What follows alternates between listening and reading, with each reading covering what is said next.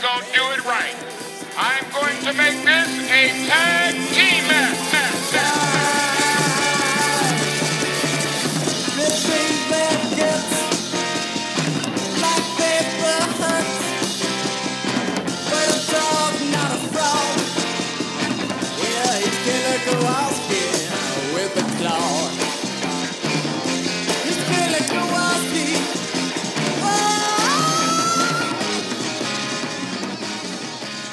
Tag me in, brother.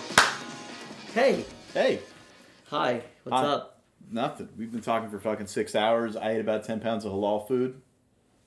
Not your food, Scott Halal, but like kind of is my food, right? What's my people's. Your people's. Yeah. Your people at Ibby's Falafel. I do like Ibby's a lot. Ibby's is pretty good. They treated us well. There's a like a Brett and Sean feud going there with Ibby's and Mamoon. Mamoon, yeah. I like them both, you know. Well, I like Brett. I like both Brett and Sean, but I'm a Sean guy. So yeah. Who's what? Who's who? Ibby's is Brett. Ibby's is Brett. Ibby's... Good. Too high on their horse though. The workhorse. You think? Are you saying that Ibby's Falafel is a mark for themselves? Ibby's Falafel is a mark. Probably has a mark on staff as well. I like Mamoon's better, but I think that's because they're nicer. And the Hoboken location, I can't speak for all the other. Okay, well, if it's nicer, that's probably Brett. Is Brett really nicer, though? He's Canadian, so he's nicer to your face. Yeah, but he's Brett. He's really full of himself, too. He's... Sean's not nice. We know that. Shawn Michaels is not a nice guy. Blocked me on Twitter once. But Sean's nice now. Loves black people. This is a report from... My favorite fucking story. NXT. Wildest fucking leaked story. Yeah. It's like... To me, it's this, followed very closely by Sasha and Bayley laying on the floor of the locker room complaining at WrestleMania. Because the specificity of it means that somebody came in with details. Yeah. And, I don't know, it's got kind of Ralph Wiggum energy. You know what I mean? I saw the principal and the teacher in the closet making babies, and I saw one of the babies, and the baby looked at me. Like, just so much weird detail that doesn't... I'm gonna read this. I gotta read this. From Fightful. Okay. SRS. Shawn Jim Ross Sapp. Old SR. Shawn Michaels was in a heated debate at NXT TakeOver in your house ahead of the show. Michaels was discussing this current social climate with another producer, Brian James. Wait, it doesn't say Brian James. No, I'm saying Brian James because there's no other producer really outside of Hunter, Brian, Sean. I think that's about it. Anyways. Regal? Could be Regal? Regal loves black people. I think. You're thinking of Blackpool. He was friends with Booker T. he was in the King's Court. That's right. There you go. When said producer mentioned that everyone already gets treated the same, this did not sit well with Michaels, we're told. Oh my God. This did not sit well with Michaels, we're told, who broke down systematic prejudice and inequality to the persona, I don't know what that persona means, in a very heated discussion. That's nuts. Shawn Michaels watched the 13th documentary on Netflix and talked about the incarceration rate of young black men in the United States. He was almost on a team with Ahmed Johnson, so... And Ahmed Johnson we could talk about later, but there are very few things in wrestling that did not happen more than this. You know, I think it happened. You think it happened? Shawn Ross Sapp does not lie. Didn't he also break the story about Sasha Bayley laying on the floor complaining? They did! Did they? No one really refuted it. I think they did. And honestly, I think Sasha did, and Ben was like, alright, I guess I'll follow suit. Well, let me just say, I would also complain about my booking if I were Sasha or Bayley. But what I love about this Shawn Michaels story is that we start in media res. Shawn Michaels is already discussing issues of racial justice at work. That's how we open the story. Yeah. We're at TakeOver. Johnny Gargano is out there wrestling his little heart out. Yep. Against, was it Keith Lee? in your house chair. Yes, yeah, because he tried to escape. He tried to like run up and get in the little house, and Keith Lee followed him out. Oh yeah. Okay. So Johnny Gargano, Sean's beloved son, is out there wrestling his heart. Johnny Gargano, the Cameron Cade of the professional wrestling world, is out. Johnny wishes. He's no Cameron. Johnny's stepson. Johnny's stepson is out there. Imagine a stepson porn video with Johnny and Rebecca. Fucking Christ. No? Here's what I want to know, and this goes to your point. It's takeover. Matches are happening. Yes. Sean needs to be producing and doing his job, presumably. It's Johnny's match, right? You know? Yeah. So we've seen Johnny Gargano matches. We know Sean is producing them. We've seen those kicks. We've heard them thigh slaps. Here's what I want to know. Let's say this story is real, which I suspect is real. Who goes to work and says, you know what, guys? These fucking black people, they always complain about being treated differently, but like they get treated just the same as we do. Who does that at work? Who does it? By the way, you're NXT U Valley. It's a shit ton of, your roster's very diverse. Yes. Do you do that at your job, or you just like talk about your very unpopular or popular political and social beliefs? I don't. Why not? Well, because... You know how Shawn Michaels will help you. That's right. The fucking heavens open up. Shawn Michaels comes down on his WrestleMania 12 zipline with a PowerPoint about racial injustice. You think Shawn took out his iPhone 12 and showed it to Billy Gunn? Pro Dog, sorry. I don't want to insult the name of the dad of Austin Colton. But yeah. You think he just, like, brought up, like, a bunch of, like, docs on YouTube and was like, hey, Brian... It's like... Go over there for the next 2 hours and just watch these and come back to me. First of all, I am positive that Shawn Michaels has nothing more advanced than a flip phone. No. Shawn Michaels got that flip phone energy. If you block me on Twitter, he has an iPhone 6. Are you sure about that? I feel like Shawn Michaels has Motorola Razr energy. I don't know. In a holster. Listen, I think we've been wrong about Shawn for a long time. Shawn Michaels, we're thinking of Shawn Michaels as kind of a Luddite, very conservative. Mm-hmm. In fact... He's a futurist and very progressive.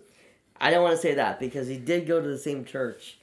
Who's like minister? I was going to say prime minister. Who's like reverend or pastor? I don't know anything about the church. Sorry. It was John Hagee. John Hagee, noted bigot, big Republican conservative guy, says some crazy shit about people who are not white or straight. So I don't want to say he's progressive, but maybe, you know what? I take that back. Because that was from his DVD, Heartbreaking Triumph, from like 2008, 2007. So you think he's grown since then? I think he's grown. I think maybe it was Cameron Cade. Maybe Cameron Cade went to college. He's college age, right? That's a lot of K's in there. Cameron Cade College. Maybe Sean, maybe was never racist. Maybe we're just assuming the worst because he's from the South. And we're these Yankees. Damn Yankees. Is that a movie? It's a band. Damn Yankees? Yeah. Supergroup. I think the Bobby Fish song is performed by Dan Valentines. This episode's about absolutely nothing, by the way. We got a topic. It's not this topic, though. Bobby Fish having a fish as his logo is the funniest fucking thing. That's great. His Titantron or his Tonytron, if we want to call it that. That's awesome. Tonytron. The Tonytron is just a fish. Contron. The Contron! Yeah! If he doesn't trademark that, he's fucking up. Tony, trademark it. Hey, cuz. So, that's all I have to say. Come on, he knows. So Bobby Fish's Contron is literally just a fish. Yeah. Well, listen, in his defense, he just debuted. But... If it stays a fish the entire time, I'm okay with that. And he's got like a fish on his tights, but he's not like a fish man. He's not like a Shape of Water. No, I've seen that movie. This is where the lady fucks the fish. You don't see it, but it's implied. Yeah. They don't. I mean, they tell you it happened. Like they like somebody asks her like, "What's his fish dick like?" And she like shows you with her hand. She can't talk, right? She can't talk, right? But she kind of shadow puppets like a fish wiener, and she's like, yeah, that's how it happens. Has wrestling ever had a deaf character? A deaf character? I mean, EC3 was a mute, but that's not because he was actually mute. EC3, when they just never let him talk? Yeah, he was a mute. In the storyline. It was Kane? Yeah, but Kane could talk. Well, with the you remember WWF Warzone? The game? Yeah. Yeah. Where, like, that was the first time you heard Kane's voice? Yeah. And you would, like, go on the select screen and he'd be like, behold the fury of Kane. Why did they drop that? Because Why did they thought he could cut a promo regularly? He's smart. People say he's smart all the time. Yeah, he's a political doesn't man. mean you're smart. No. As evidenced by anybody who runs for political office. Yeah. So Shawn Michaels loves black people. Loves them. Bobby Fish is apparently a fan of fish. But that's not what we're talking about here today. No. We're talking about here today. We're talking about... I have no idea what the episode's... I'm thinking, you know what? Here's an episode title for you. Okay. Almost Got Him. Almost Got Him. Do you remember that episode of the Batman animated series? You want to help me with what the episode was? So it's like... I've seen the show. Yeah, it's a good show. Right? You hate Batman, though. We established. I'm not a big Batman guy. I do like the Batman animated series. I like Kevin Conroy a lot. I like his Batman. I like the Mark Hamill Joker, too. Understood. It's a good show. But there's an episode called Almost Got Him, where a bunch of villains are, like, hanging out together, and they each take turns telling the story of the time they almost got Batman. This is a classic episode. Yeah. I didn't know the name of the episode, but yeah. Almost Got Him. Yeah. So that's a good episode title, right? Because we're talking about people who almost made it. Sure. People who were very clearly on track to make it, to be big stars, to win the big title, and then for whatever reason, nothing. I didn't want to interject, but can I put a caveat here or a modifier? Absolutely. Narrow the focus. What if they... Are we including people who did get the title but still nothing happened with them? Because then if we do that, it does... Well, that's a different thing. That's a different thing. Okay. That's like lame champions. Dolph Ziggler. I was going to say Jinder Mahal. We were talking about that the other day. The other day? Through text. Yeah. Where Jinder Mahal, they put the belt on him specifically to tour India. Yep. And they were going to... I think the tour was in like late November, right? Something like that, yeah. They took the title off him in mid-November and put it on AJ Styles. Yep. They toured India without Jinder Mahal as champion, and his big match at the big show was losing a singles match to a semi-retired Triple H. That's what Paul does. Yeah. Paul's a big fan of coming out of retirement and squashing the hot new thing. Well, as the hot thing. Correct. As Jinder would probably say, I don't need to work with you. You need to work with me. That's what Jinder would say.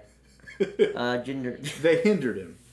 So no, we're not going to do people who become champion. People who were on track to become champion, and then just didn't really come to fruition for whatever reason. Through hook or by crook, whether their fault or somebody else's, there are definitely people who show up and who the office is clearly behind. And they're like, they think this guy's going to be a huge deal. Yep. And they throw all their weight behind it. And then maybe they lose interest. Maybe the person flames out. But there are a number of examples throughout history of this happening. And I don't necessarily want to talk about stuff like Magnum TA, right? Because that's not that necessarily that interesting a story. Like brothers in a car wreck. Yeah. Now we can't walk, so it can't wrestle. So, well, I guess that answers the question. There you go. But I think it's more interesting to look at people who were kind of handpicked. Yep. The Office saw it. Sometimes the fans saw it. Like, this is a guy who's going to be a guy. I guess this is a guy, lowercase g, who's going to be a guy, capital G. Yeah. You know what I mean? And then for whatever reason, the wheels fall off. And sometimes it's the performer who's not ready to be in that position. Sometimes it's the Office just losing interest. The template for that would be if he never returned to the company, Drew McIntyre. Exactly. Drew McIntyre is a very clear example because he was identified on screen by Vince McMahon as the Chosen One. Like, that was good. Vince McMahon came out on television, like, put his fucking meaty arm around a baby-faced, Orlando Bloom-looking Drew McIntyre and said, "This handsome elf man is gonna be a future WWE champion." And he wasn't ready. No. I mean, he was fine. They pushed him. They pushed him. He beat Jomo. He beat John Morrison for the IC title. He was on the surviving. He was one of the last few survivors on a Survivor Series team. That 2009 year, I guess it was. Then by 2010, he's lost the IC title. The singles pushes over. He's tagging with Cody Rhodes briefly, dashing Cody Rhodes. Was he dashing at the time? He was dashing. Okay. This was during the period that Cody Rhodes was just like tag team hopping, because right after that he grew the mustache and was with Damien Sandow. Rhodes Scholars. Yeah, Team Rhodes Scholars. Yeah, they love you. They love saying team. Team PCB. Oh, Paige, Charlotte, Becky. Yeah. What were they called before that? The Submission Sorority. Which apparently is a mama channel in Pornhub probably at this point. They love teams. But no, so Drew is the perfect example. But he did come back and he did become champion. Yeah. So we're looking at Drew types. Types, right. Yeah. And if you look at, post-mortem, let's pretend that Drew never came back. Like, the last we saw Drew was Impact in, 2015 or whatever. Right, so what's the post-mortem on Drew? What happened? We're assuming that he went to Impact? No, I'm saying Drew never had his big return run and had his redemption arc and fulfilled the prophecy and whatever. So what's the post-mortem on Drew? So where did we go wrong with Drew, or where did Drew go wrong himself? Well, I think they went wrong off the jump. I don't think it's a great idea to introduce a character who no one knows. There's no buzz through FCW about Drew Galloway, Drew McIntyre. So you introduce this character, pomp and circumstance. To my knowledge, that has never happened before. And it hasn't happened since. No, even Roman Reigns, even The Rock. Yeah. Who clearly, I mean, if you look at Rocky Maivia, right, that character, when the character comes out and Jim Ross is screaming, "That's him right there! That's the blue chipper right there!" That's Vince McMahon screaming in his ear, "This guy, we want big plans for this guy, we want this guy." And same thing with Roman. Make Roman look strong, the whole 9 yards, right? But Drew, it's the only time I can think of that Vince McMahon himself appeared on screen, pointed to a guy, and said, "This guy." What was your reaction when you saw that? I was kind of flabbergasted, because it hadn't happened before then. It hasn't happened since. And for a guy who at the time was like, okay, he's got potential. It's the Arrested Development thing. Him? And that's how it felt for me. It's like, there's nothing visually stunning about the guy. So it wasn't like a Brock Lesnar type of deal.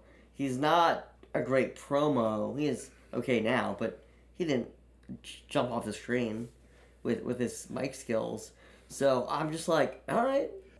I think it's worth noting, historically, their batting average is terrible, right? With introduction of stars and them getting over. And I think back to Eric Escobar. Yeah. Right? And he gets this push with, Vicky, and you're supposed to care about him. It lasts 2 weeks. Yeah. And there's so many of these. Cesaro is another example of, he shows up in a backstage segment with, Oksana. And this is the era of that, though, right? We're talking about 2008, 2009, 2010, where they're throwing all these, FCW guys. Xavier Woods showed up that way. Xavier Woods was, with R-Truth or Brodus Clay or something. Yeah, it was R-Truth showed up. Oh, Big Show was involved in this. And he was like, "This is my friend, Xavier Woods." Yeah, and it's what are we doing here? So I think the introduction for a Drew McIntyre it didn't do him any favors. There was enough in the line of nameless, faceless creator wrestler guys, which he was, by the way. He was tall, long hair. I just described everybody on that roster. So there's that. Another point I want to bring up, and I want to hear what you think, is he's positioned as a heel, right? What else is happening in summer 2009? Strange Society. Okay. Right? You've got the Jeff Hardy CM Punk feud. Yeah. Punk's this hot heel. Mm-hmm. He's relatively new. He's only been on the roster for like a couple years. And the point of this is Drew as a heel as compared to the other heels that are around. You got Punk. Batista was a heel prior to leaving. That's my favorite Batista run. Yeah. And so Vince is introducing him in this way. He's a heel, but he's not that, again, larger than life or creative heel. He's just a guy. And so I think his run, like, he's a fine wrestler. His matches weren't bad or anything. It's just from the get-go, it was bad. Like Karrion Kross. Yes, we'll talk about Karrion Kross in a second. But, I mean, even if I grant Vince McMahon this idea that he saw through time, laid eyes on that smooth little seal man that was 2009 Drew McIntyre, and saw 2020 Drew McIntyre, where he's got 50 pounds of muscle, this fucking beard that's thick enough to stop a bullet, and chest hair that's also thick enough to stop a bullet, and can talk, and can somehow move faster than he did in 2009, despite the fact that he's 50 pounds heavier. Like, if Vince saw that guy, like, looked at little baby Drew, and saw grown-ass 2020 Drew McIntyre, the guy who's going to convincingly beat Brock Lesnar in 5 minutes at WrestleMania, if he saw that guy, good for him. Show your fucking work.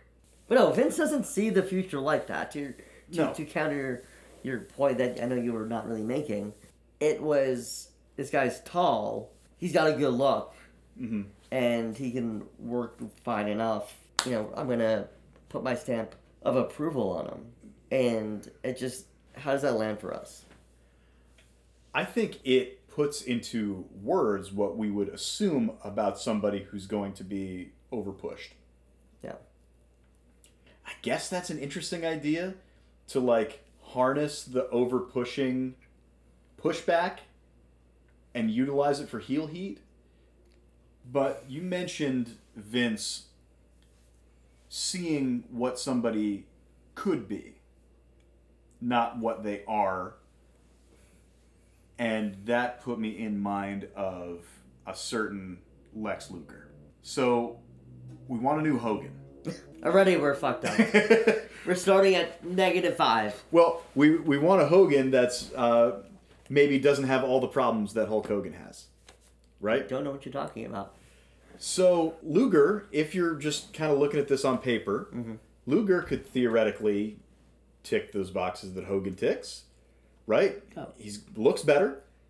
He's more muscular. He's younger. He's younger by a couple of years, probably. Sure. He is a human color, usually. His hair? He's got hair? He's got hair. He doesn't have the promo, necessarily. Although, Lex Luger as a heel promo in, like, 95 WCW is fucking hysterical. When does he try to take off his shirt and it just doesn't go his way? That's like 2001. Great. Your t-shirts are too tight too, Billy! So, Luger gets handpicked in the same way, and they just sort of say, you're going to be the next Hogan. They put him in the Star-Spangled Underwear. They build him up as the guy to beat Yokozuna. Now, Yoko had been a top heel since 93 because he beat Bret Hart at WrestleMania, won the Royal Rumble, and beat Bret Hart at WrestleMania. Now, Hulk Hogan appears from the Great Orange Void to squash Yokozuna after that, but then, at King of the Ring, Yokozuna beats Hogan back, takes the title back, and then it's a stretch from there until Mania, when they can't seem to decide whether it's going to be Bret Hart or Lex Luger who knocks off Yoko and, is the new big babyface champion. Now, the problem with this is that they go really whole hog with Lex. They put him in the fucking bus. They get the song for him, the music video. He's got the star-spangled trunks. But here's the thing. I don't know if you know this about American history. We were not at war with Japan in 1994. We could try to be, though.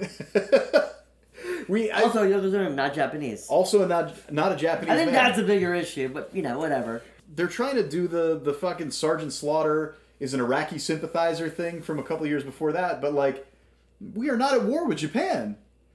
No. There's nothing there. We did bomb them. We did bomb them, but badly. Before Lex Luger was born. Like, it was not a thing. So we got Lex Luger trying to ride a wave of non-existent patriotism. Sure. Specifically xenophobia. Yes, into this confrontation with Big Yoko. He's not even a face, he's a heel for the first part of the year. He's the narcissist. Yes. Right? And then, all of a sudden, Yokozuna challenges all the baby faces in the WWE and, like, some football players for some reason to try to body slam him on the USS Intrepid. Okay? A literal battleship. Nobody can do it. Crush can't do it. Crush! Jim Duggan can't do it. There's no one more American than... Hacksaw can't do it. Hacksaw can't hack. So, a fucking helicopter descends from the sky. Yep. Lex Luger's in it for some reason, and now is very patriotic for some reason. He comes out, slams Yoko, ? It was not a good slam. It's like a whack-ass hip toss, honestly. But in doing so, he gets himself a title shot against Yokozuna. All right? They're building to this. Lex is the big hero challenging Yoko. This is SummerSlam, by the way. 93. And the SummerSlam main event is... Is it Yoko in here? Yes, but do you know how it ends? Refresh my memory. Lex wins by countout. Does not win the title, but the streamers come down. The balloons, the fireworks, all the baby faces come out and lift Lex on their shoulders. And Vince is fucking losing on commentary talking about how, oh, Lex Luger defeated the Yokozuna. And it's like, well, technically. Sure. But he did not win the belt. So, I mean, at that point, Lex is dead in the water. Because he had his big shot. They were building up to it. Mm-hmm. Lex absolutely could have had a 6-month run off that. But they just didn't. I guess they were sick of it. Or sick of him. And they were just like, nah, I guess we're not gonna. So the previous 6 months are all a fever dream. Forget that shit. Mm-hmm. We're gonna have Lex Luger fail on the grandest stage we have other than WrestleMania. And then celebrate about it. And all of the other baby faces are going to look like dumb motherfucking assholes also for coming out and congratulating him for failing. And that's it for Lex. He's toast. He's dead in the water. The amount of, like, the pattern that I've noticed, just hearing you speak about this Lex Luger push. Yeah. I feel like it happens so often in Vince's WWE where, like, you said, like, the last 6 months were a fever. Yes. It's just like, that happens all the fucking time. Like the Kofi run. Like, yes. He wins the belt. It's a huge deal. He actually wins. Yes. And then he loses it, and then, like, it never happened. It happens when we need to reference it, like, once a year. When they need a title challenge, we're like, well, actually, Kofi Kingston was champion. Yeah. Like, this happened was it against Drew? Or no, Bobby Lashley. Bobby, yeah. Yeah, they're like, oh, well, Kofi Kingston's a former champion. And he got fucking murdered by Bobby. So, I don't, that's a different tangent, but I think we'll learn that the problems that exist today have always existed. Yes. Yeah, and that's sad. That it's never really improved. I think the thing is, Vince is too old and tired to do jazz hands anymore. Mm-hmm. He can't stick the landing and be like, aha! You know what I mean? It's just like, you see just an old man flailing around, and you're like, ooh. Yeah. This kind of looks like an old man flailing around. But, you know, if he, at the end of it, like, winks, you're like, maybe it was on purpose? Yeah. But that ship has sailed. Bobby Lashley, if he didn't come back. There's another, he was pushed as, like, a huge deal. Brock Lesnar, yeah. They tried to recreate Brock a number of times. I mean, Brock is this done correctly, right? You have somebody who shows up and he's an absolute freak and everybody can tell that there's no denying this dude. Mm. And so you ride it. I mean, the original concept we were talking about with this was the next big thing, right? Like guys who obviously... The Office liked. Yes. And wanted to be the guy, but didn't. Right. But Brock does. I mean, he leaves, but... For a couple of years, that's exactly what you wanted to happen, right? Brock did what you needed him to do. He got the responses you needed him to get. Yep. You booked him right. He lived up to his end of it. He overperformed. Brock became an elite performer in like 2 years. And between 2002 and 2004, only 2 years in the main roster, cemented himself to such a degree that people still gave a shit when he came back 10 years later. Mm-hmm. To be honest, he's still coasting on that now. He doesn't do a lot. No, but he also doesn't need to do a lot. He doesn't need to do a lot, but that's the Brock Lesnar narrative, right? Yeah. But my point is that it was so successful, the self-evidence of Brock Lesnar being this singular creation has essentially fueled his whole career. But not everybody's a Brock Lesnar. I think there's another conversation, another episode about there's something to wrestlers who have short runs that are hot the entire time, rather than your Randy Ortons who are around for 20 years. And John Cena's gone now, but like Cena was there consistently for 14, 15 years, and you think of The Rock, you think of Austin, you think of Brock, you think of Goldberg. These guys are only around 2 to 4 years, really, and then they're gone, and they're still. There's a scarcity to it. I mean, even The Undertaker, who's been around forever, toward the end was only around once a year. And these people have to feel special. Yeah, and there's something to be said about, in terms of Vince's WWE, of we don't need a main character for 16 years. We need interesting characters that, they serve their purpose, they're booked well, they perform well, and then you can sort of transition them to a slightly different role, and you bring them back from time to time, and they mean more. Mm-hmm. So yeah, I mean that's a different episode we could probably get into, but for every Brock Lesnar, who gets over so quickly, and succeeds, right? He does well. There's a Mason Ryan. No, I mean Mason Ryan was never anywhere near the title, but Ryback was. Yes. Ryan Reeves, Skip Sheffield. The Silverback. The Vanilla Gorilla. Steroid guy. The big guy. The big guy. He has a food line, right? I don't know. Supplements. So Ryback. Mm-hmm. What went wrong? He caught fire. This is so weird because they're so resistant usually to doing this. Mm-hmm. When somebody catches fire, usually their first instinct is to throw water on them. Yes. But Ryback caught fire and they were like, fuck it. Yep. Let's see how far we can ride this. Yeah. But they knew the plan was Cena and Rock. And they knew to get there they had to have Rock and Punk. Yeah. So CM Punk's in the middle of his 400-day run, but Ryback is hot. Mm-hmm. People are into it. They're chanting the "Feed Me More." They're moving the merch. People are chanting. Ryback is hot, right? He saves Mick Foley. Yeah. From Punk. So they're like, fuck it. They put him in a Hell in a Cell match with Punk. Yes. He loses because of Brad Maddox's shady refereeing. Yes. So Ryback. Yes. Hot. Yeah. Was he ready for the spot? No. First of all, this is my point though. Is that Brock Lesnar, by the time he won the title, was kind of ready for the spot. Ryback, we'll never know. I mean, I don't think he was ready for the spot, and I don't think they were ready for him to have the spot. Yeah.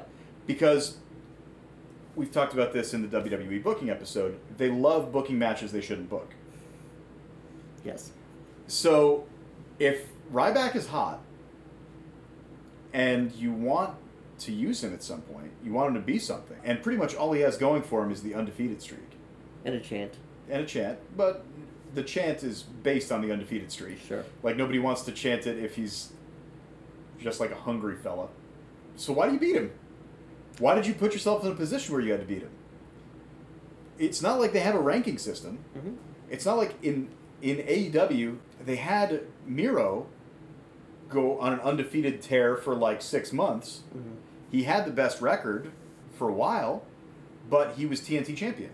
So you don't ask the question, why isn't he challenging Kenny Omega? Yeah. And then you don't have to book Miro versus Kenny Omega, and then you don't have to make Miro lose because you're not ready to take the title off Kenny Omega. AEW also doesn't resort to countouts, DQs, these non-finishes to get out of matches. Usually. It's such a weird thing. The match didn't have to happen. It didn't need to be for the title. How about that? You can do the match and just Punk refuses to put the title on the line. Ryback wins, I guess. You don't have to do Hell in a Cell. And then you build to a title match. And then maybe loses then. But not on the first go. Neither of these are ideal. They shot their wad. Yeah. Right? Like, you told... How long do we think the Ryback run was? 6 months? Well, from the debut of the Ryback Goldberg knockoff character to the catastrophic Hell in a Cell match. Because after that, it's all downhill, right? He's just a guy. Yeah. And to the point that a lot of times, these guys stick around too. Yeah. Because by the end, Ryback, who was at one point beating like 3 guys at a time, is losing clean to Kalisto in like pay-per-view opening matches for the U.S. title or IC title, whatever. You could have stretched that out for a fucking year and a half. All you had to do was get to the other side of WrestleMania. Dude, are we forgetting probably the most obvious point here? There are 2 world champions. Yes. What are we doing putting him... If you want him to stay hot and maybe even experiment with the title on him. Because that's what they would do with the essentially the IC title, which was the WHC. Yeah. Okay, Regal. If that's what you wanted to do, you could have done all of that on, I guess, SmackDown was the other show. Well, at that point, they were doing the Raw Super Show, right? Yeah, but you still have 2 titles, right? So, again, there's a way to do this where Punk isn't, his reign isn't in jeopardy, which it never really was, and you keep Ryback relatively hot, and maybe he wins the title, and maybe he gets really over. That didn't happen, and then they turn him heel, and he feuds with Cena. I don't think he beats Cena. He, loses to fucking Mark Henry at Mania. He drops him. What the hell? Mark Henry just falls on top of him. Jesus. Which, I love Mark Henry, so I was very happy. Sure. But, man... Part of my language. Was anyone erect for that match? Who thought Ryback and Mark Henry was a match? Ryback was not erect for that match. He fell down. Jesus. And then, they turn him. Then he ends up in a heel position against Punk. He's tagging with Curtis Axel. He's in not a stable, but a stable with Heyman. Oh, that shitty Hell in a Cell match they had. Yep. And then they then change him, because the knock the whole time has been that he's a rip-off Goldberg, right? Yes. And essentially what you can point to is he's not a rip-off Goldberg. He's wearing Rob Van Dam gear. Yep. So for the last couple months, they just straight up put him in Goldberg gear. Yeah, they did. Which did him 0 favors. Yeah. So, and then eventually he just kind of disappears. He's still on TV. He gets the IC belt. He's relatively pushed, but it's not. It's where Drew was before he left. Drew was a real comedy guy. Ryback wasn't a comedy guy necessarily. It was an unintentional comedy guy. It was a sort of point and laugh. Yeah. How the mighty have fallen kind of way. So, there's a Ryback. I think we're done with the Ryback story because I think we're done with the Ryback story, unless he's on Twitter posting polls about whether or not he should come back. And people are just telling him to retire. It's I would feel bad for him, but he's Ryback and he kind of sucks. Man, my favorite Ryback story is Dolph Ziggler and Daniel Bryan taking him to Panera. I know this. Him having panic attacks. Yes. Because he only likes to eat at Subway because he buys 5 pounds of turkey and just eats the fucking turkey by the handful. And they're like, we're sick of going to Subway, we're taking you to Panera. He's like, I don't know what to order at Panera. I've never been to Panera. I don't know what to order at Panera. And they're like, just go up and look at the menu and fucking order something. And he comes back to the table with 20 steak salads because he... Remember when he talked about The Secret? Yeah. On live national TV? Oh my god. Also, things worth noting, Ryback not really helped by being put in these multi-man matches where he was against the Shield. Yeah. Where he had to lose. Right? So we didn't talk about this, but he loses to Punk. They have a rematch with Cena the next month, which is Survivor Series. That's when the Shield shows up, and they're hot.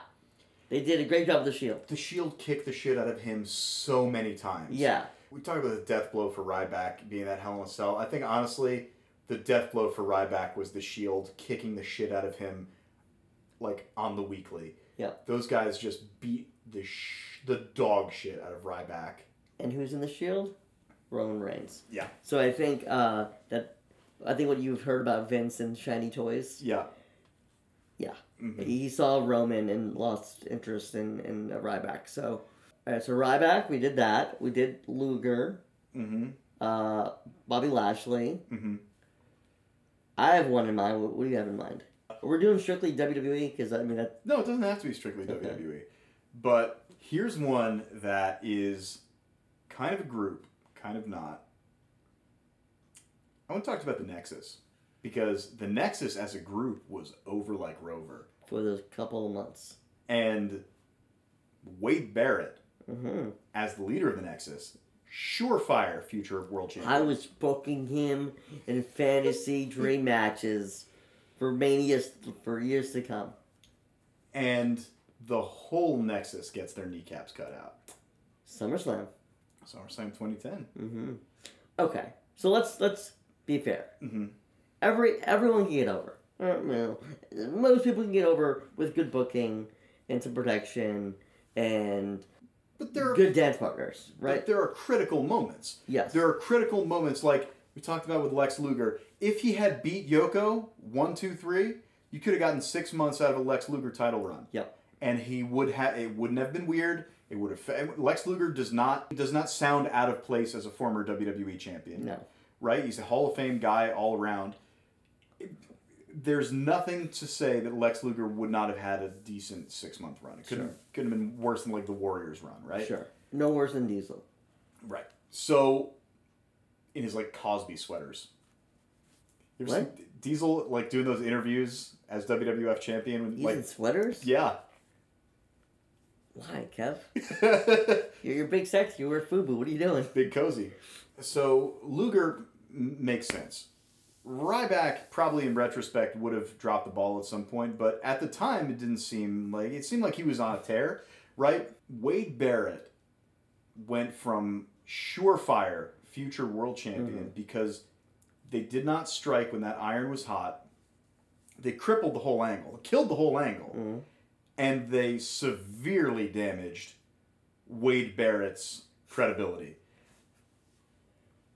Yes. All that is true. This fucking company, you had the Nexus. You had the new Nexus. The Core. You had the Core. The Apple. And then Retribution, like, 10 years later. But, like, they love watering down things. Pause 1 second. Sorry.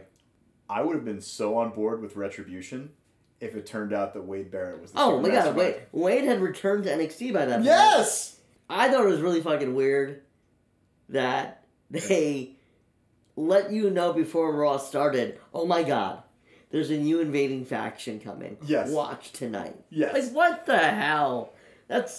And the reason the Nexus worked, by the way, to tie it in, was you didn't expect it. Mm-hmm. Right? So it's a Raw main event with Punk and Cena. NXT had just finished the season.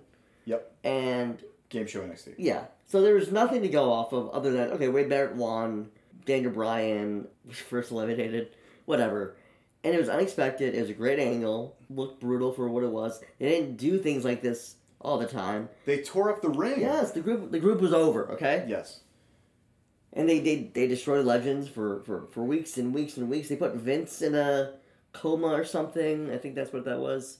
They had fucking Justin Gabriel over as a monster with that 450 splash. Yeah. He was putting people in the hospital with the 450 splash. He almost killed Ricky Steamboat. So never seen him again.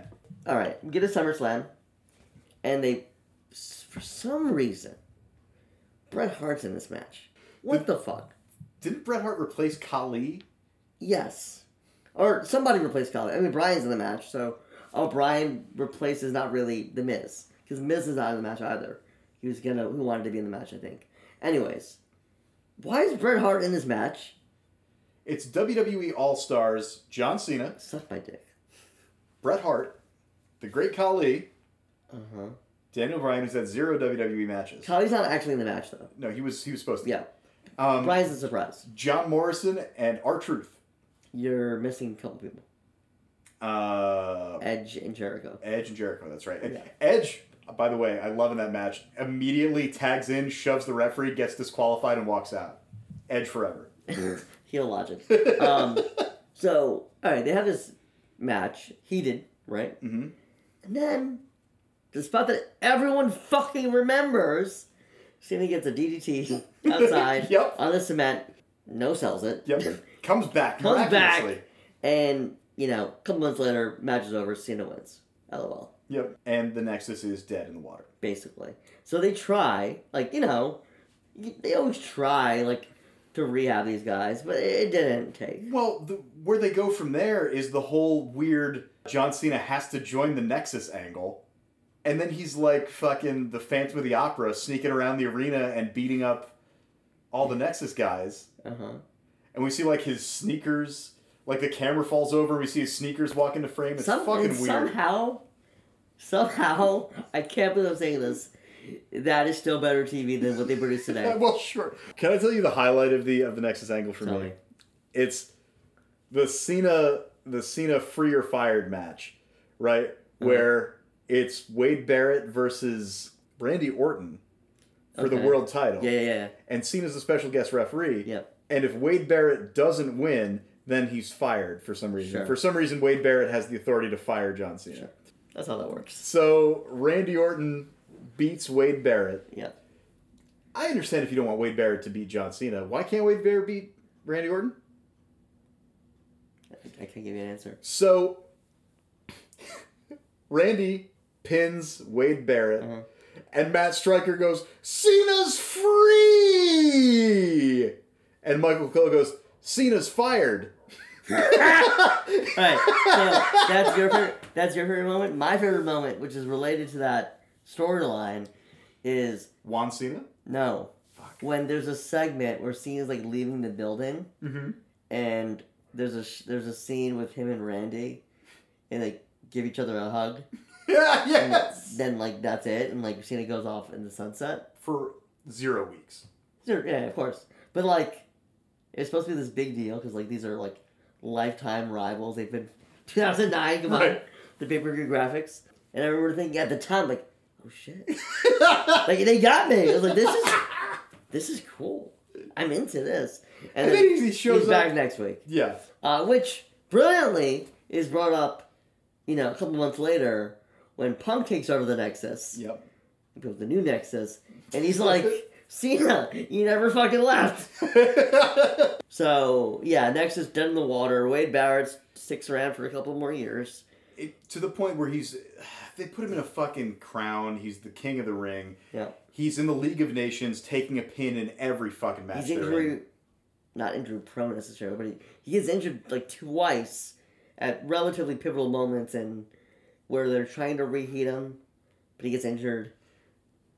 He screams fucking on live TV. Listen, how fucking good would it be if Retribution was destroying No one's ever said, yo, you know what would be good? Retribution ... Retribution was destroying Raw in the fucking COVID era, right? Yeah. Whatever. And as they're doing that, over the PA system you hear, "I'm afraid I've got some bad news." You know what? I'm gonna top you on that one. Yeah. I'm gonna add on top. How about we have Retribution run roughshod? Mm-hmm. Because they debut right around SummerSlam before, I think. All right, so they hijack SummerSlam to end the show. All the LED screens, right? Their whole thing is that they hack. Right. So like fucking because hack. they got Ali, right? Yeah. Because he's IT, he's brown. So whatever. Like the SummerSlam ends in a hot angle, presumably, where they hack the screens, they hit the ring, they kill everybody. Raw's kind of the same deal, and they go to Wednesday is NXT, and they do the same thing there. They hijack the show, and Barrett's already there, and you haven't seen Wade Barrett wrestle in 4 years, 3 years, whatever it's been, and he is gonna stick up for NXT. Starts taking the jacket off. Then he's in Retribution, and that's your mouthpiece. He takes the jacket off, but what's this? An armband? With an R? With a flag? Yeah, so... I'm afraid he's got some bad news. And, I mean, as silly as Retribution was, it's like, you could have made it a good storyline. I guess. Well, first of all, you probably should have had to give them something to get Retribution for. They never quite made it. Well, yeah, I mean, you could, if Barrett was involved, there's a way to, intertwine, his run and him coming back and... Right, he came back for Retribution. Right, so how many times did Raven have a flock or a nest or a various some guys do that, so it would make sense for Wade Barrett. He was at his best as the leader of a group, so he should have fucking. I mean, Wade Barrett's probably still more over than most of the guys they have now. If he showed up on Raw on Monday, today's Monday, he'd get a good reaction. Anyways, so. Barrett stays around, IC level, asks for his release in 2017, I think, 2018, and then he's gone. I don't think he's really wrestled since then. He's not acting and things like that. But that was for sure a guy who had decent in-ring. Should have been. For sure. I got one. You got one? I got one more too, so you go first. Kennedy. Was over like Rover. I was not watching at this time, and I am not a fan of King Kennedy. I also don't like his political beliefs. But everyone tells me he was over. Said he was the new Steve Austin. Well, I don't know about that. He can talk. He's like The Rock. I mean, he can talk. He's like Eli Drake. I don't really fuck with either of these guys. I love Eli Drake. Listen, I saw Ken Kennedy at some fucking indie show. Sure. At a high school gym, and... he had the whole fucking place in the palm of his hand. I don't know if you know this story, but I met Ken Kennedy. Yeah. And I told him, well, maybe the listeners don't know the fucking story. Tell him. So I met Ken Kennedy. Soldier Boy, tell him. I met Ken Kennedy at this event, right? And I shook his hand, and I'm like, this is really cool. This is almost as cool as the time I met La Parka. And... yikes. And he just he was smiling, and then just his face fell, and he's like, "That's fucked up. Why would you say that to me?" You know what though? He had his redemption in TNA. Aces and eights, baby. Disappointing world champion in TNA, dude. I don't think he was that great. In ring, no.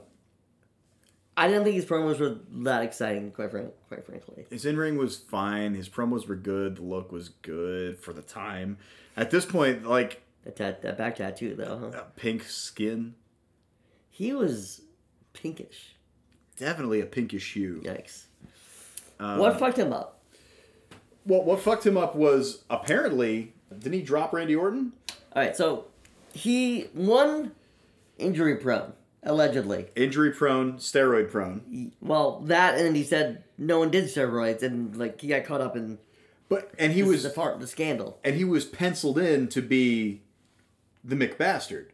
Yeah, did he beat Taker or something? Did he not beat Taker? Who was in the program with Undertaker?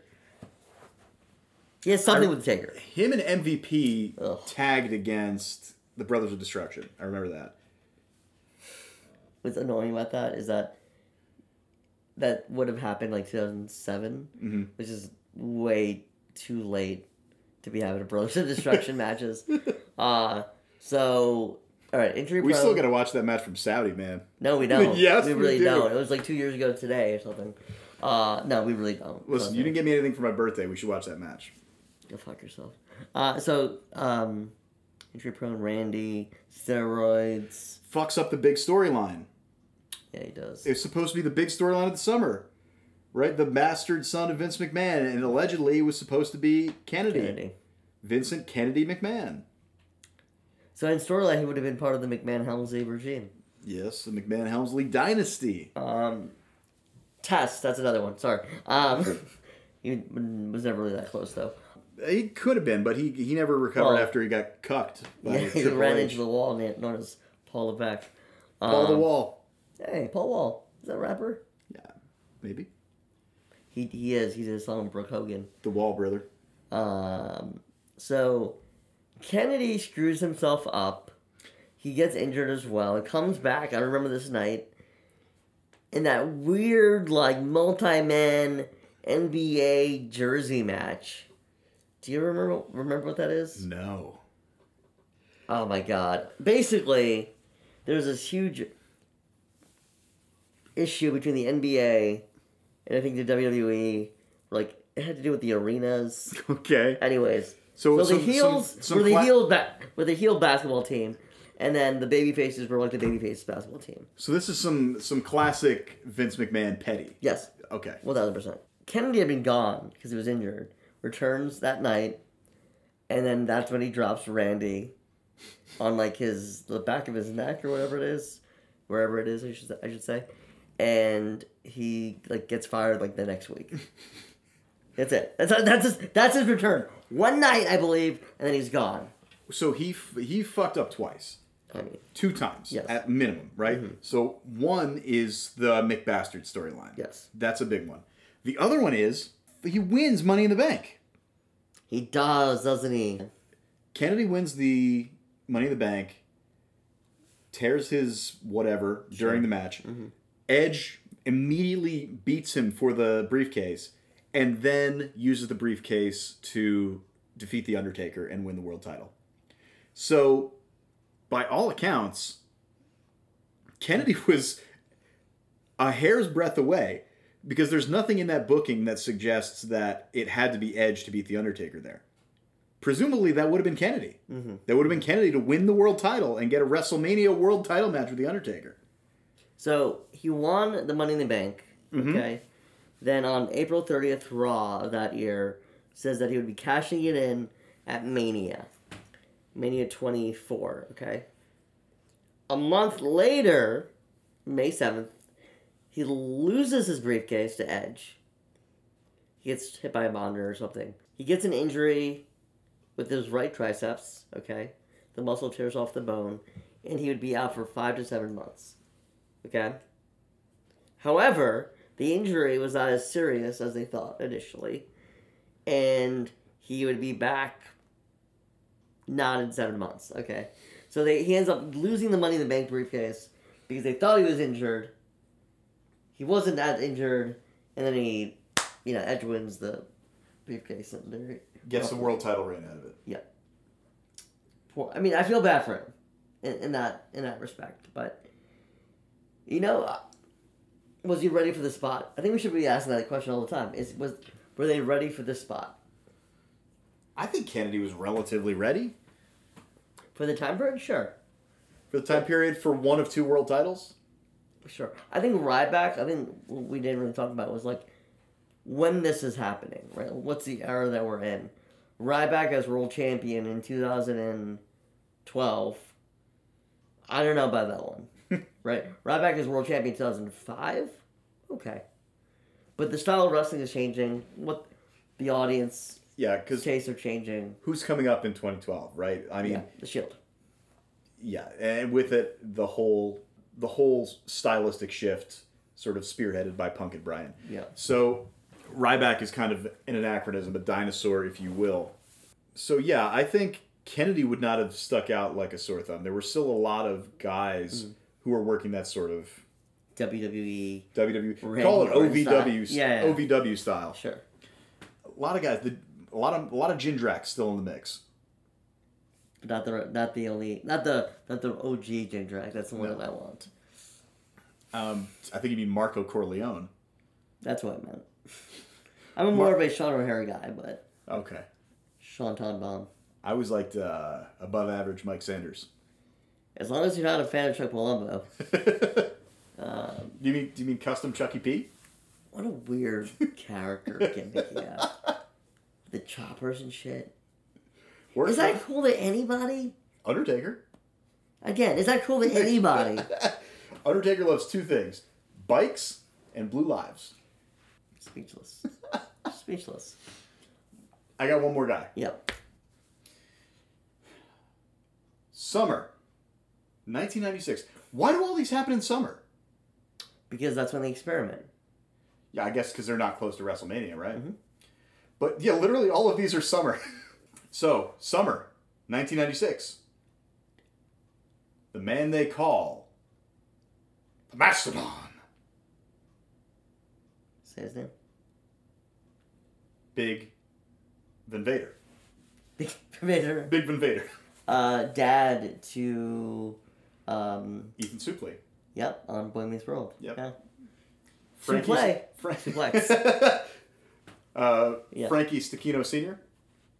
So in storyline, is Vader's last name Stechino? But yeah, so Vader. What happened? So, well, the short answer, and to bookend this, is Shawn Michaels.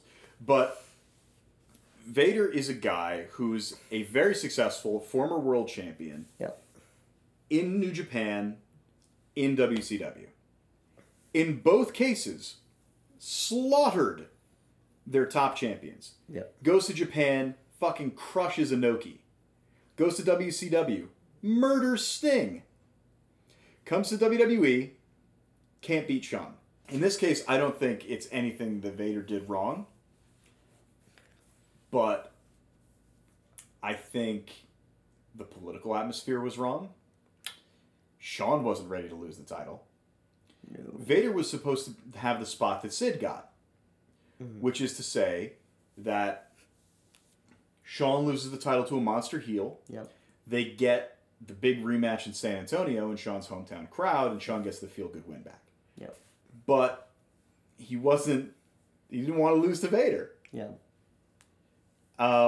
Because apparently Vader played too rough. Have you heard about how he made Vader cry? Yes. Shawn, I love Shawn Michaels. We love Shawn in this house. Shawn's kind of a little bitch. Especially in 1996. Yeah. Yes, in 1996 we were at the height of Shawn Michaels being a little bitch. It's crazy when you're like 8 years old in 96 and you know nothing and you just watch the TV and you're like, for me at least, Shawn Michaels is the fucking best, dude. He's so cool. I felt so much sympathy when Jose got hit by the camera or whatever. Yeah, Sid crushed Jose with the fucking yep. And then you just learn, like, no, this guy's a complete asshole and a nightmare to be around. It's wild. If I had the internet back then. But no, so Vader, great track record. Yes. A lot of buzz, I'm sure. Been a monster champion, very successful everywhere he's been. But he ends up in a company where there's Shawn. National Hall left by now. Would have left. Bash at the Beach 96, so like... Yes, so they had just left. Okay, so whatever. So Shawn... So Shawn is feeling isolated. Yeah. He is Hunter, but Hunter's not anything yet. He's just there. And Shawn has Vince's ear. What is... Vader has Mick Foley's ear. Quite literally. Does Brett fall into this anywhere? Because Brett's still there, right? 96. So this is Brett. Brett was gone for like 6 months after Mania. Lonesome Dove. Filming the Lonesome Dove TV series. What if he came back and they rebranded him as like, Cowboy Bret Hart? Well, yeah, but like the Lonesome Dove Bret Hart. Rootin' Tootin' Bret Hart. Hey, listen, Calgary is the Texas of Canada. That's what they say. Did you say Calgary? Calgary. Calgary. Best cowboy in wrestling, King Man. Let's go. Hell yes. Yeah. Certainly the best one's still going. Yeah, I think so. I think he's the only one still going. On the national level, for sure, yeah. So, Brett's gone, I guess, during this run. But, Shawn is in the spotlight fucking dying. Allegedly, I guess he was not the biggest draw in the world. Well, he's not drawing the way they want to, and he's not handling the pressure well, and he's fucking cracking up. Yeah. And I'm sure he's threatened by Vader, who's an established guy who's been used very successfully in other promotions. And I think this manifests in Shawn essentially pitching a fit and being like, I'm not going to lose to Vader. So Shawn does not like to lose. Instead of, the Heartbreak Kid lays down for absolutely nobody. That's a direct quote. Yeah. Yeah. My Shawn sounds a lot like my Hunter, doesn't it? No. A little bit, but like, no. The game, he gets the... Yeah. So Vader, by all rights, should have beat Shawn at WrestleMania. Yeah. No, at SummerSlam, right? We can agree? Yes, of course. I try to watch that on Scramble-Vision in the 90s. It's fucking brutal. The match gets restarted like 3 times. There's like 2 DQs, like a DQ and a count out, and then another. Like Jim Cornette's there. He hits Shawn with the tennis racket. They throw the match out. They restart it. Shawn, one of the most infamous botches. He goes for the big elbow drop. Vader's supposed to move, and Vader doesn't move. So Shawn course corrects in midair, lands on his feet, and goes, "Move!" and stomps on Vader. It's fucking brutal. Oh my god. So SummerSlam winds up being a fucking abortion of a match. Just hideous. And then Shawn wins with a moonsault. You know all those times Shawn... Yeah, and WWF added to the game. Oh my god. A standing moonsault. It's brutal. And it contributes to Shawn's, I think, downfall a couple months later, because when it's time for Sid to challenge him, people are like, fuck yeah, Sid! Like, Sid is over huge as a babyface when he beats Shawn. Yeah. Sid's the world champion. That's crazy to me. Sid is a world champion twice in WWE. And twice? Is it twice? It's definitely once. It's at least once. I don't remember it being twice, but maybe you're right. No, because he beat Shawn. Yes. He beat Shawn, and then Shawn won it back, and then later on Sid beat Brett to lose it to Taker at Mania 13. I typed in Psycho Sid. Yep. And I actually spelled Psycho correctly. And it corrected me. There's no P! I believe if you check the records, you will find that Psycho Sid Vicious Justice is a 2-time WWF champion. He is a 2-time WWF champion. Probably with a combined date of 30 days. Probably. He did win it twice. I'm trying to figure out who he beat. But anyways. He beat Shawn the first time and Brett the second time. Okay. Psycho Sid. Woof. 2012. Brock Sampson. He looks worse now. Yikes. Brock Sampson. He'll be 61 next month. Wow. Good for you, Sid. Looks good for 61, even though that's 10 years ago. 50. Sid. Vader. Okay, so... Vader, his situation is fucking catastrophic, too, because after that, it's all downhill. He's, at one point, blubbering on screen about being a fat piece of shit. Yeah, I've seen that. That's bad. It's really bad. That's bad. Didn't he did a comeback in 04? 06, maybe 05, where he came back for Taboo Tuesday and teamed up with Goldust to fight Batista and fell off the ring apron, Arn Anderson style. Jesus. He's dead now. Fuck. Picture of his wiener leaks before he died. Did it? Yeah. Why did you see it? I didn't see it. The news broke that Vader had his nudes stolen. He had an OnlyFans?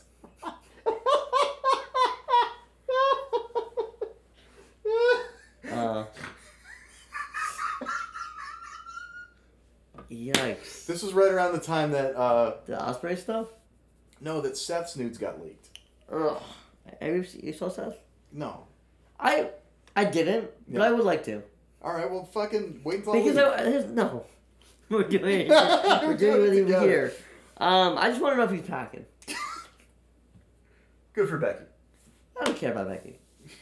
I want to know for you. Yeah.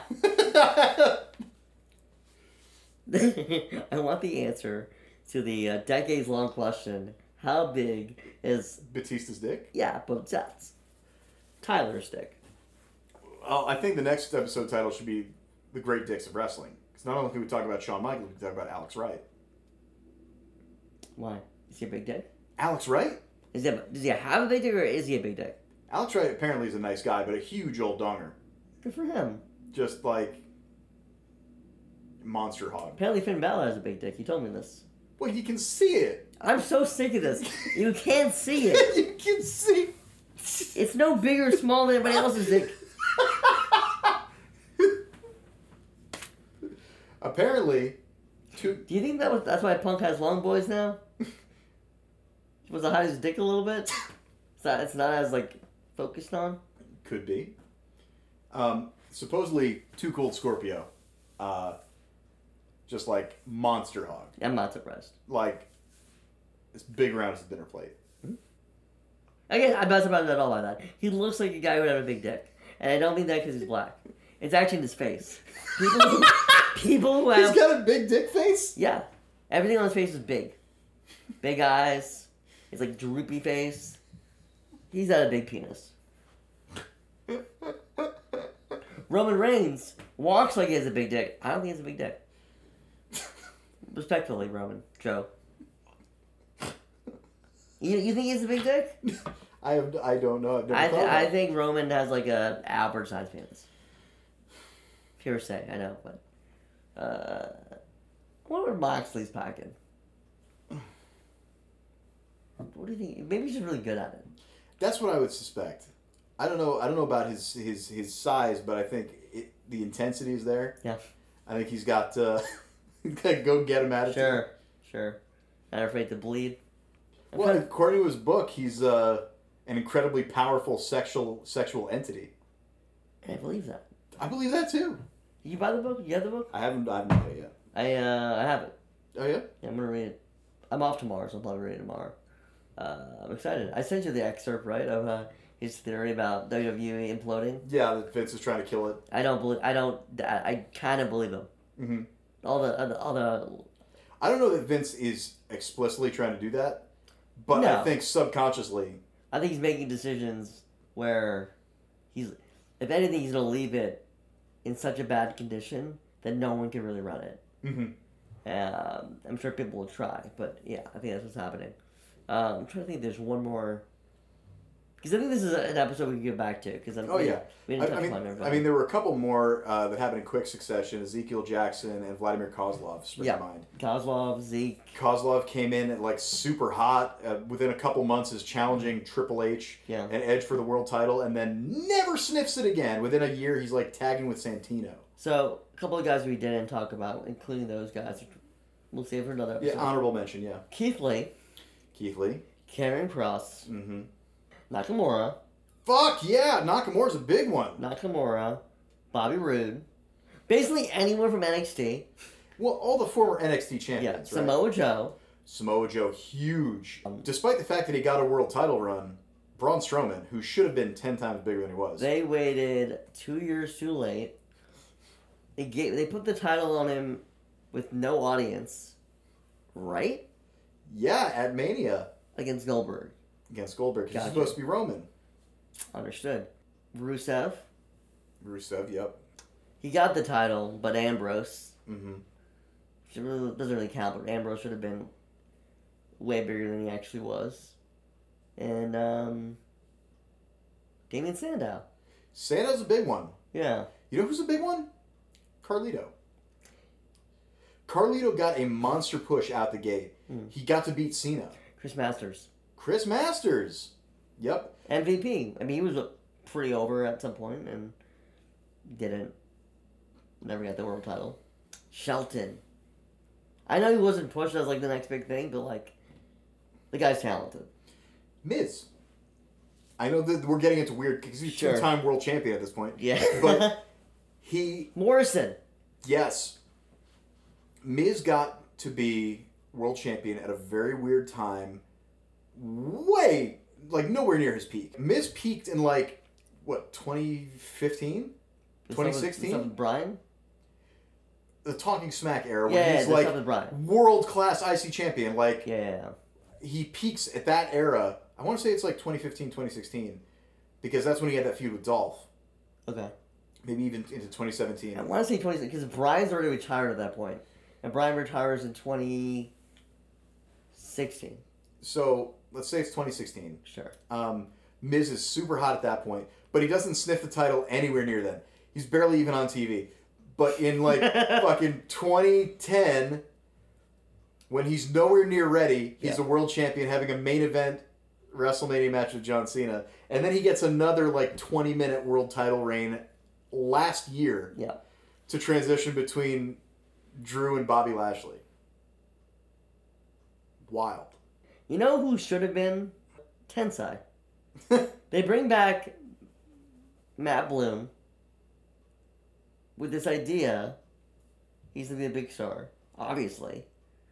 And then they put him in a fucking Shredder mask. Whatever they fucked up with him. Yeah, I don't know. I think that's about it. Frost and Keith Lee are the big ones. They're the freshest. Yeah. Yeah, I mean, especially Keith Lee. Ooh. Can I say someone that does not fit this at all, but would? Why not? Adam Cole. Okay, yeah. If he went. If he went, yeah, he would be number one. Yeah. On the list of... Like, I know you're not the biggest Cole fan, but, like, in terms of, like, crowd support and, like, showing that he can get over and then not get over, he would have been the guy. Here's one for you. And it probably should be the last one. Adrian Neville. Do you remember that pop when that match he had against Rollins? I don't, actually. Which match is this? He had a world title match against Seth Rollins in, like, 2015. Okay. Shortly after his call-up. And he cradled Rollins for, like, a 2.99999. And the place fucking went unglued. Pause there. Cesaro. Yes. Cesaro's never been close. I don't know. That's not true. This year, they did pretty decent. I mean, wait. From the beginning of the year, basically till, like, right after Mania, they did stuff with him. They put him in a match. He beat Seth. And he was in a match with Roman. Again, this is like 7 years too late. But no, I don't remember that match with Neville. If this is 2015 Seth Rollins, I'm not watching. How could you? Peak nasality. Dude, he sucks. Okay, Seth Rollins is a fantastic pro wrestler. In the ring, probably one of the best in the world. Right? Yeah. Nothing that creative has done for him has been beneficial. He's so bad. Keep this in. He's so bad of a gimmick, of a character, and multiple iterations of this character that I have no interest to ever watch him wrestle. Ever. I don't care. Go to AEW, I don't care. It's the Dolph Ziggler syndrome, right? Where it's like, hey, he's really good, but where the fuck is this going? Nowhere good. It's I mean, they both are people I would never want to watch, but, like, Dolph doesn't say dumb shit. Yes, he does. I've never seen Dolph Ziggler say something on Twitter, like, besides his political stuff. I'm like, wow, you're a fucking idiot. Well, he says shit on television. That's different. I'd be like, oh, that's your character. Seth Rollins on Twitter about Will Ospreay, about calling people out. I don't know, man. About defending the company. There you go. Pause. Time out. Dolph Ziggler's fucking posting screenshots of his Notes app complaint about Sheamus being pushed over him because he's tall. Come on, man. Sheamus. Another guy who, I mean, he got the title. Yeah, Sheamus, that's a different issue. That's a multiple-time world champion who doesn't feel like anything. But I have one final one. Yes. Asuka. She won the title. Yeah, but she lost to Charlotte. And I mean, Asuka was the biggest deal they had. Oh yeah, brother, grip it and rip it. Okay, it's just a Pepsi. Punk. John, my Diet Pepsi. John. That's why he's the greatest wrestler of all time. Are you sure he's not the greatest wrestler of all time because he called Eddie Kingston a bum? Because that was pretty fucking good. That video's up to 1.2 million views. Fucking hell. It's a good promo. It's a great promo. Asuka should have been way bigger than she is. If that's the parameter of this topic, which I think it is, not always necessarily. I think we're expanding, coalescing at the end here to people who missed an opportunity to be bigger than they were. CM Punk. Yeah. Punk, Bryan, Asuka, Cesaro, Nakamura, Rude, Miro, Finn. Holy shit. Listen, I don't even love Finn Balor that much, okay? But that guy, despite any of the booking... People love him for some reason. So fucking over. Why is that? Well, there's a connection with the crowd. He's handsome. He's a handsome guy. Big dong. Okay.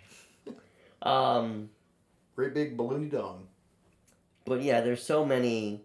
Even when they win the title, because the title isn't... That's what means a lot less, right? It's less the title than it is the support at the crucial moment. Did you ever watch the Punk documentary that the WWE did? Best in the world. Yeah. There's a talking head with Hunter where they talk about his first world title run. And they, preface it with, we give him the title. And Hunter's like, well, sometimes, they think that the title will make the man, but really, the man's gotta make the title. It's basically... Okay, but you make the man. I mean, of course. But that's what it is Roman, as champion now, doing some good work, right? Yep. Because it isn't just him, it's what's around him. How are they booking him? I want to say this earlier. Mm-hmm. You mentioned Luger and whatnot. Roman versus Brock, Mania in New Orleans, 34. Woof. Where they build it up, and they build it up, and they build it up. 3 years? Yeah, 3 years. And he loses. Not only does he lose, he gets booed out of the building, of course. But it's this really embarrassing moment. Because he's bleeding all over. No one's expecting Brock to win. And then he wins. And they recovered. He's doing okay now. But he had to get cancer. There's the pandemic that needed to happen. Crowds had to be gone. And then he had to turn heel. And now he's over. But that Mania, I don't think did we watch together? No. Mania 2018? No. I watched with somebody else. You slut. Okay. And, Roman. I mean, if things had ended a little bit differently, Roman would be on this list. Yeah. Because he's had multiple false starts. It just didn't really connect. Bayley? Bayley should be bigger than she is. Yes, she should.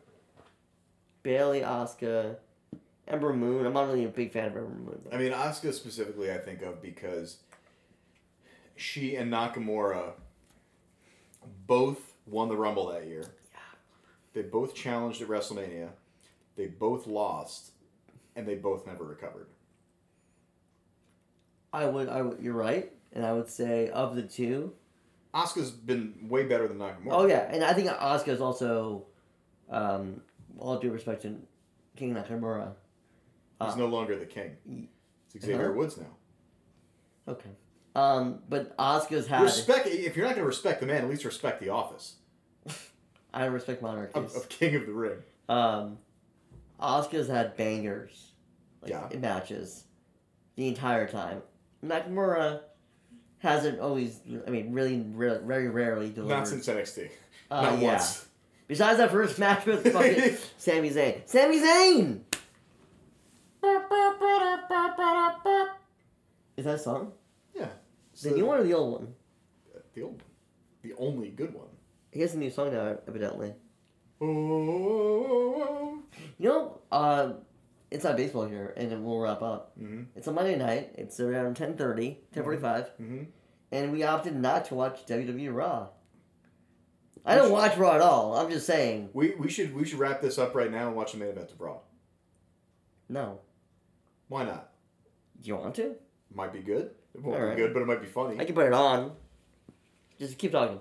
All right. Hey. Tag me out, brother. Bye.